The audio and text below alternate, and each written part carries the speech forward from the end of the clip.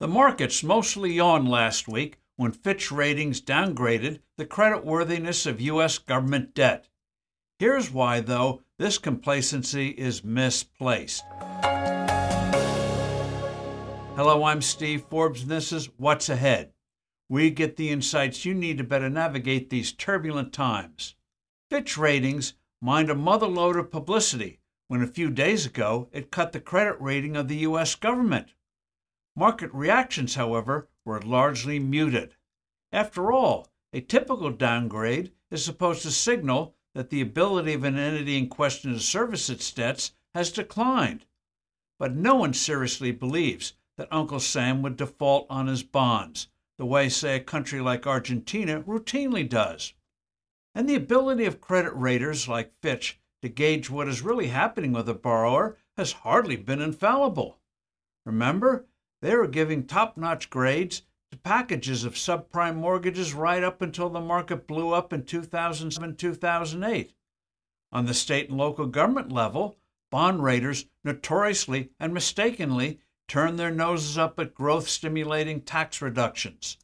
One wonders whether their analysts ever examined booming low-tax states like Florida and Texas. And some of Fitch's recent reasoning in its downgrade doesn't warrant a AAA rating. For instance, it cited the recent debt ceiling fight between the White House and Congress as evidence of Uncle Sam's deteriorating ability to service its obligations. In reality, it took a showdown like this to slow, at least a little, the ballooning borrowings of the federal government. But in a larger sense, Fitch is right that if Washington continues on its current course, it will degrade the quality of its debts. One threat is the unrelenting push by regulatory agencies to suffocate businesses with mind-numbing, growth-killing regulations. The breadth of this assault is astonishing. The 696-page rule from the Transportation Department that effectively mandates that all new cars be electric vehicles by 2032 is utterly astounding in its scope, chutzpah, utter impossibility, and destructiveness. A coming avalanche of restrictive employment laws will not only damage businesses by burdening them with higher costs, but also crush the creation of new businesses and the development of new technologies, and on it goes. Another threat, of course, is government spending. These growing government grabs for money mean less of the private sector investing that produces higher standards of living.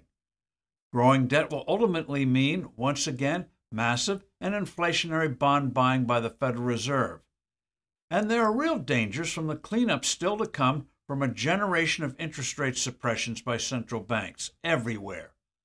Uncle Sam's fiscal fecklessness will be worsened by pressure for higher taxes and destructive entitlement changes.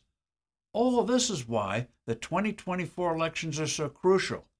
There are actually exciting, growth-stimulating ways to deal with these challenges. Which candidates will offer them to the voters? That remains to be seen.